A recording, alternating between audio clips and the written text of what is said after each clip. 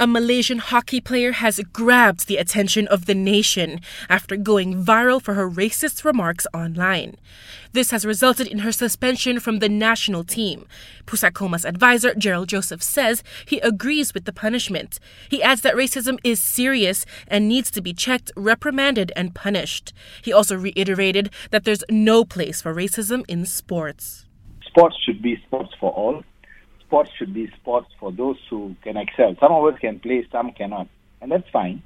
But it should be on the merits of what you can play or what you cannot play, but not on the merits of your color, your ethnic upbringing, your religious upbringing. That should never come into being.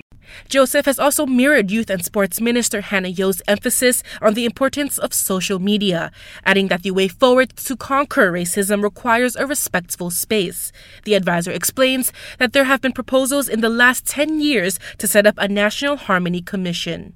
An independent commission that can take on all these complaints, investigate, mediate, find solutions, and move forward. And of course, if the mediation doesn't work, then of course to use the law, the might of the law. But we don't have that yet, despite it being a recommendation to the government to set up.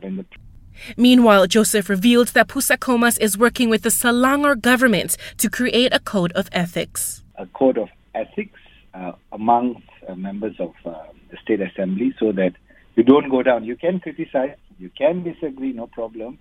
You can say, no, I don't like the idea, but don't use race or religion to try to bring down somebody.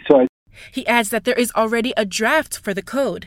Meanwhile, Joseph reminded Malaysians that we can fight racism only if we stand up together.